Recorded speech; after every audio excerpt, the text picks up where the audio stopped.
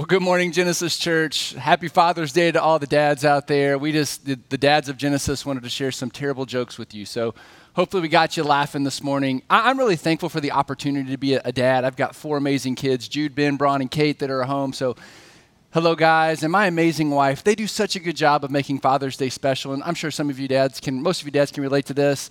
They just are so good at getting me gifts that I enjoy. So I'm looking forward to that later. But here's the truth. My wife is the mastermind behind the operation. She is an excellent gift giver. I think I've shared this with you guys before.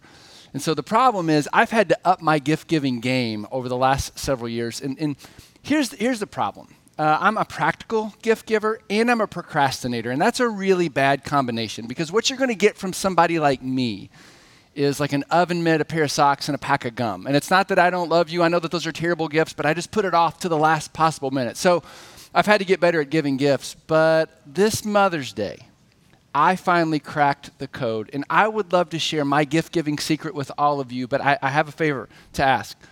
Please don't tell my wife, okay, because I want her to think that I'm actually getting better at giving gifts. So here's the deal. I was on Instagram, I was scrolling through, and I noticed in my feed an ad for personalized puzzles. Now, here's what you need to know. Our family, and especially my wife, loves doing puzzles.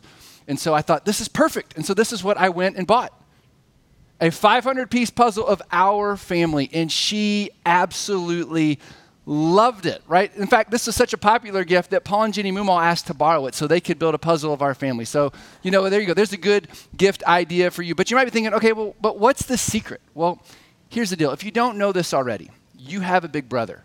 He lives in your phones. He listens to all your conversations. He's on all your smart devices. He tracks all your search patterns and habits. And your big brother loves you so much. This is what he does. He shares all that information with marketers. And those marketers want to send you ads for perfect products, like a personalized puzzle of your family, and you just cannot resist them. And so their goal is really simple. What they want to do is send you an ad that's too good to pass up. And they want you to click and read and eventually spend your money on their stuff. So that's the secret. So if you're a bad gift giver like me, all you have to do is take your phone with you everywhere, and Big Brother will listen in, and he will share your information, and he's going to send you all these ideas, and you can be a gift-giving hero just like me. So don't tell my wife, okay? Now, here's the truth. I have my undergrad degree in marketing. And so I'm kind of fascinated by this technology, but I'm also a little freaked out by it. But here's the thing. This idea of piquing someone's interest to get them to take a next step, it's been around for a long, long time, long before this really creepy Big Brother type technology. And what we're going to see today is that in his ministry, Jesus knew this. Jesus knew that there was wisdom in inviting people to investigate things for themselves before they made a decision. And we're going to see a technique that Jesus used that would invite people to take a next step spiritually. And here's the thing. It's important for us. This technique is important for us when it comes to knowing Jesus, but it's also a technique that we can use for the people in our lives when it comes to living out this mission that Jesus has given us to make disciples. So today we're going to continue our series called Knowing Jesus. And in this series, we're taking a closer look at some events in the ministry of Jesus to learn his character, to learn how he did, who he was, and so how we can be more like him. But just as importantly, we're going to learn how he did what he did so we can follow his pattern, because he lays a really good pattern for us to follow that can help people draw near and understand who God is and how much he loves them. Now, we started 2 weeks ago by looking at the baptism of Jesus, and we learned that the baptism of Jesus is recorded in 3 of the 4 Gospels. Matthew, Mark, and Luke all record his baptism, and here's what we learned. We learned that Jesus was 30 years old when he was baptized and he began his ministry, and that's an important detail to know. But more important than that, all 3 Gospel writers tell us at the moment that Jesus was baptized, a few really important things happened. First, the heavens were rolled away, and God the Father spoke from heaven to Jesus and said, "You are my son, I love you." Now just imagine what it would be like to hear the audible voice of God saying, "You're my son and I love you."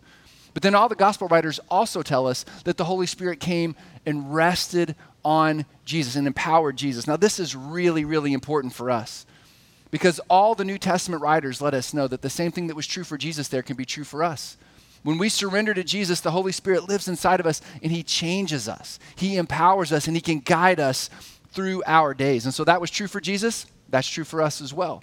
But the Gospel of Matthew tells us not only was Jesus empowered by the Holy Spirit, but it was the Holy Spirit that led him into the wilderness on a 40-day retreat to draw near to his heavenly Father. And while he was there, Satan showed up to tempt him in, I was going to say in the flesh, not in the flesh, but in person. He tempted Jesus face to face. We talked about this last week. And what we learned was not only was Jesus dependent on the Holy Spirit for guidance, but he also trusted in God's word when it came to knowing his true identity and to learning how to live and walk in obedience to God as his heavenly Father. And again, think about this. These are patterns that we find in Jesus' life that we can follow in our own lives. Now, today we're going to pick up the very next story in the early parts of Jesus' ministry, and it's found in the Gospel of John chapter 1. So if you have a Bible, I want to invite you to open it to John 1 right now. If you don't have one in front of you, go find one, open up there, because I'm going to have you circle some things or write some things down. You're going to want to track along with us. But before we jump into the Gospel of John, I want to tell you two things about it. First, it's written by a guy named John.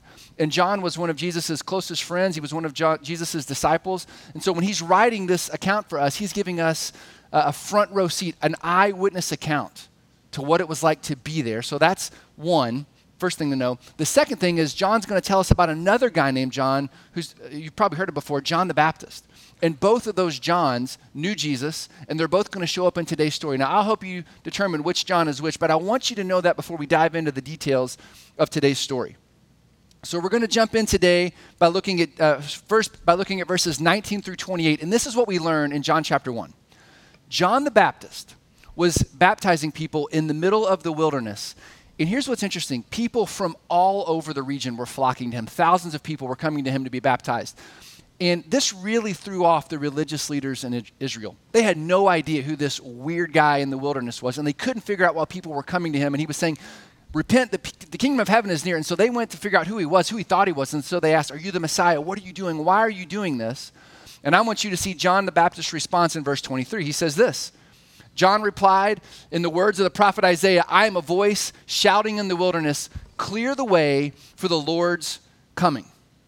So John the Baptist answers their question by quoting a 700-year-old prophecy from Isaiah. And what he is saying is, I'm not the Messiah, but here's what you need to know. I'm the guy that comes right before the Messiah, so you should pay attention. And then he says this in verses 26 and 27. John told them, I baptize with water, but right here in the crowd is someone you do not recognize. Though his ministry follows mine, I'm not even worthy to be his slave and to untie the straps of his sandals. So John is saying, hey, I know you're looking for the Messiah. I'm not him, but I'm going to give you a hint. He is in the crowd among you. Now, from a marketing perspective, this is genius. John is piquing their interest, and he's saying, you want to pay attention because the deal of a lifetime is coming your way, and you don't want to miss it. And then John, the gospel writer, gives us an interesting tidbit of information that you might want to hold on to. Look at verse 28. This encounter between John and the religious leaders took place in Bethany, an area east of the Jordan River where John was baptizing. Now, if you're like me and you've never been to Israel and your geography of Israel isn't good, that's okay, me too. But what John, the gospel writer, is telling us, here's what you need to know.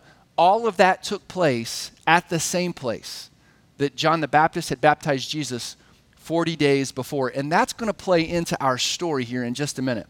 But before we get there, I want to show you a pattern that develops in John's writing. Okay, check this out. In verse 29, 35, and 43, John writes, the next day, the following day, and the next day. So in other words, John is saying, I'm going to give you 4 consecutive days of what happened and how I met Jesus and what it was like. So we get a day by day by day eyewitness account. So let's start in verse 29. It says this. The next day, John the Baptist saw Jesus coming toward him and said, look, the Lamb of God who takes away the sins of the world. Now this is important because 40 days before Jesus had been baptized in this same spot, Jesus comes back to the place where John was baptizing. And when John the Baptist sees him, he says, behold, the Lamb of God. Now that is a really weird thing to say about somebody in public, isn't it? I mean, that's just kind of odd and bizarre. And that was the kind of guy that John was anyway. But I just have to ask this question. Why didn't John just say, look, there's the Messiah right there. That's the guy that everybody is looking for. Why did he say the Lamb of God? Well, here's what you need to know. It seems like he's speaking in code because he is. John the Baptist must have known that everybody was waiting for the Messiah to show up as a powerful political leader. And John wanted them to know, I guess through revelation from God, he wanted them to know that before he could come as a powerful king, first, he was going to come off the radar and he was going to sacrifice his life for the sins of the world. And here's the thing, for centuries leading up to this point, good Jews would offer 2 sin sacrifices every day, one in the morning, one in the evening in the temple as a sin offering to God. And now John the Baptist is saying, here's what I need you to know.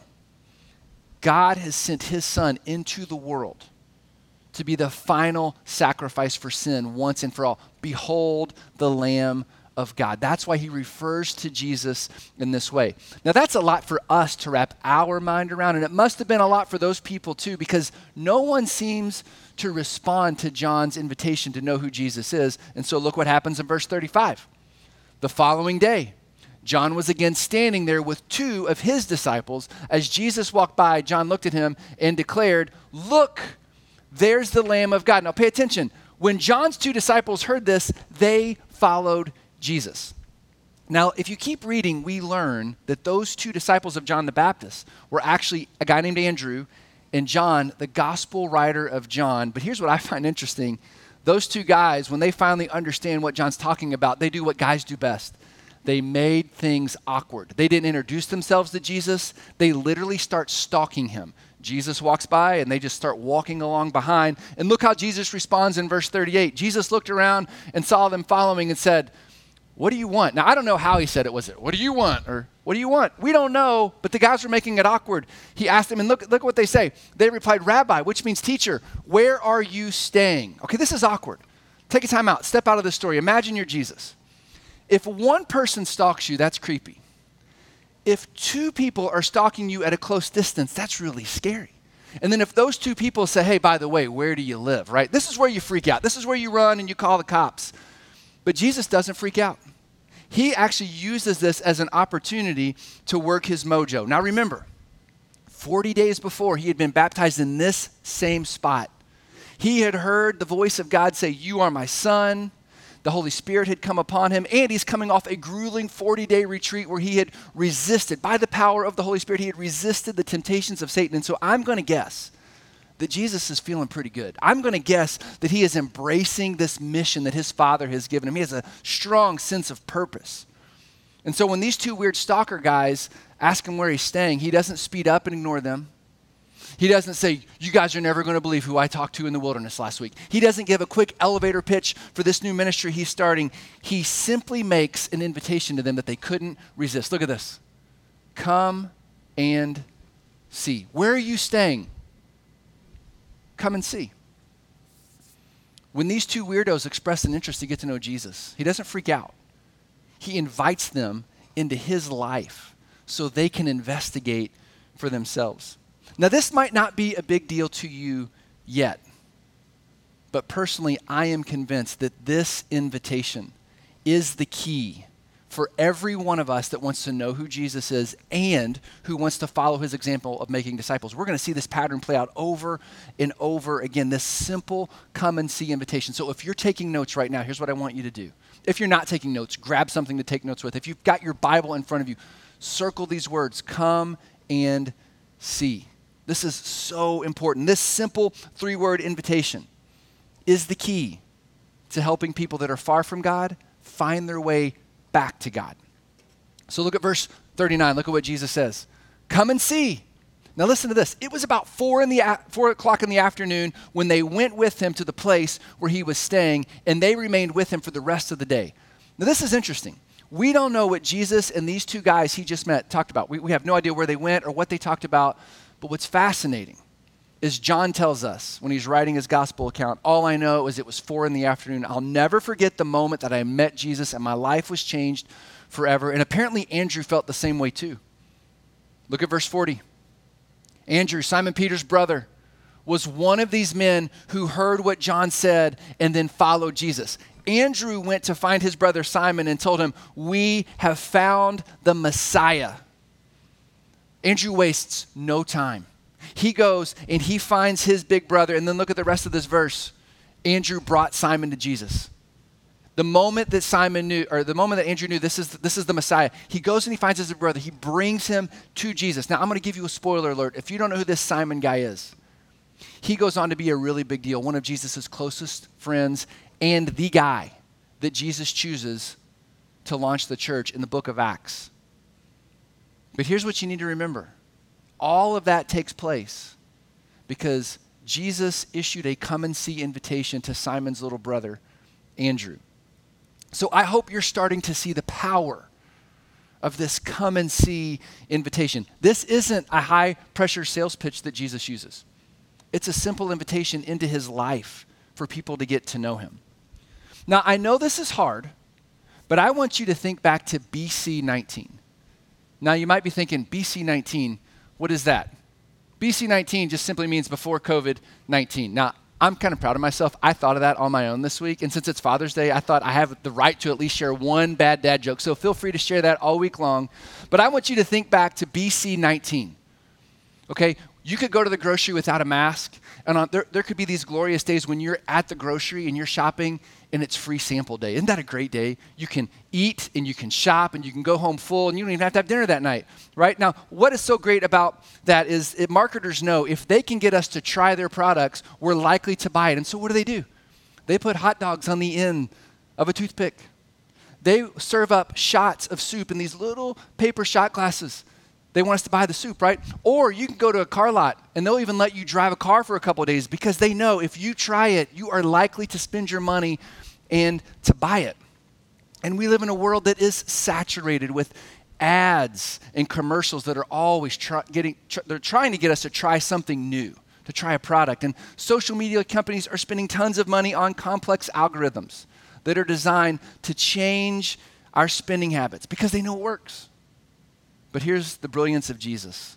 Long before free samples, test drives, and clickbait, Jesus understood the value of allowing people to investigate things for themselves in hopes that they would grow closer in their relationship with God and even discovering that there is a God and that he loves them.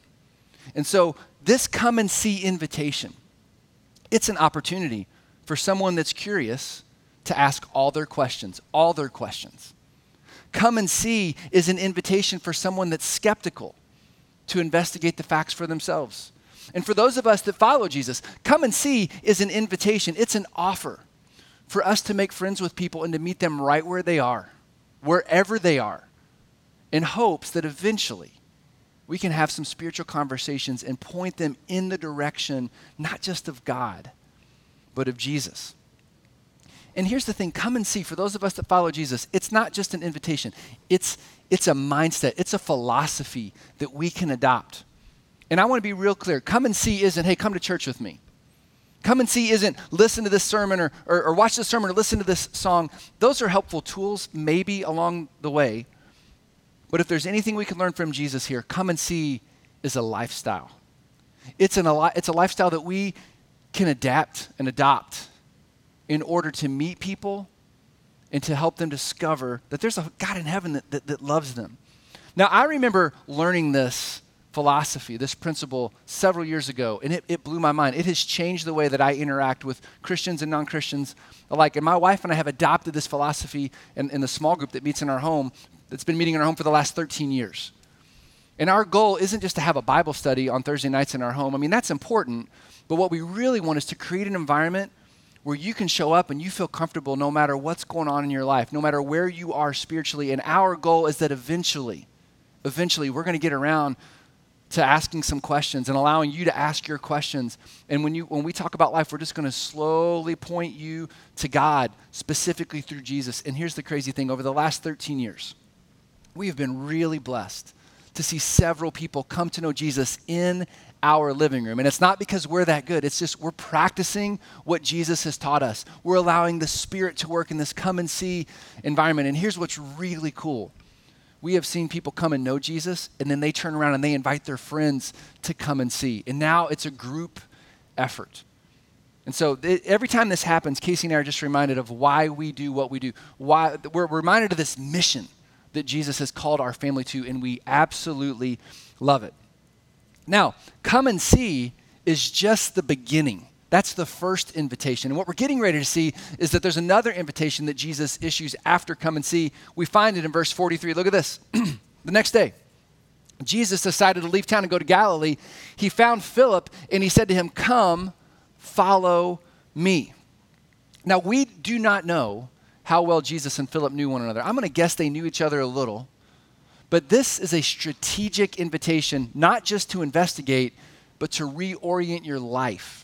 We see Jesus say, "Follow me," to a young tax collector named Levi in the Gospel of Matthew. And so with Philip and Matthew, what we see is a strategic decision to reorient their lives around what Jesus had for them. Follow me. If I say, "Hey, follow me," and I walk out of the room, where do you go? You follow wherever he goes. And say they were going to follow and they were going to learn from him. Now, I want to stop and I want to point something out here. What we're learning isn't just how Jesus met his disciples. That's important. But what we're learning, more importantly, is a method and a pattern that we can follow to make disciples in our own lives. And it comes right out of Jesus' life. And here's what's really cool. We see the disciples practice this pattern as well. Look at verses 44 through 46.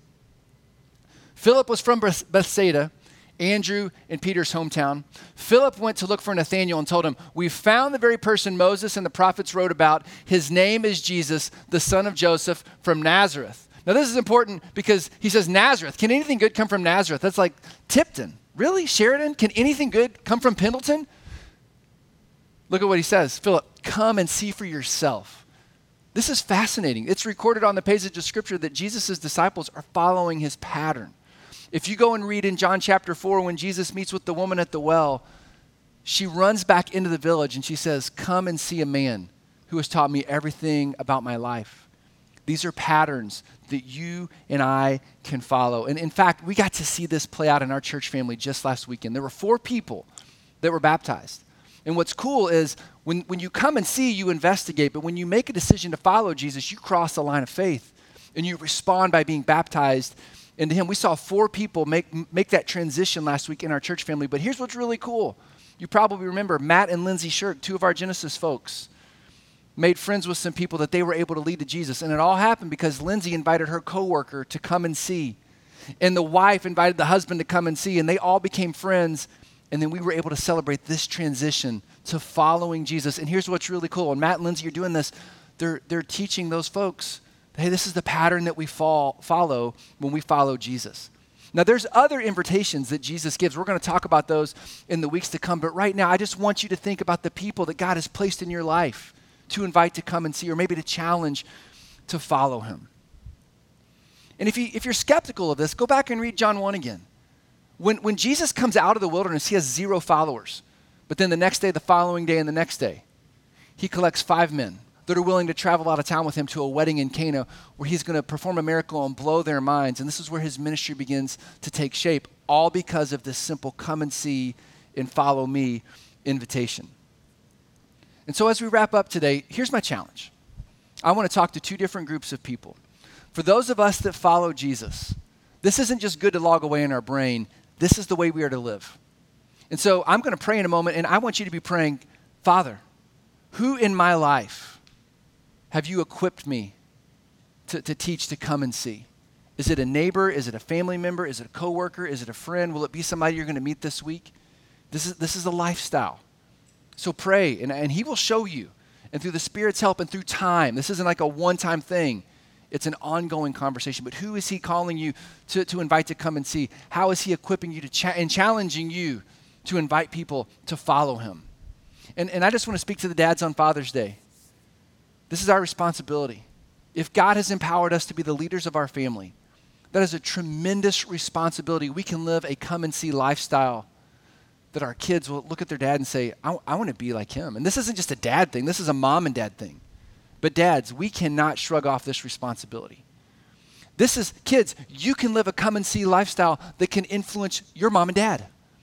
We can do this with our neighbors and our coworkers and our families and friends. So who has Jesus put in your life that you can invite to come and see? Now I want to talk to another group of people. And maybe it's those of you that have been coming for a while, and you've been coming and you've been seeing.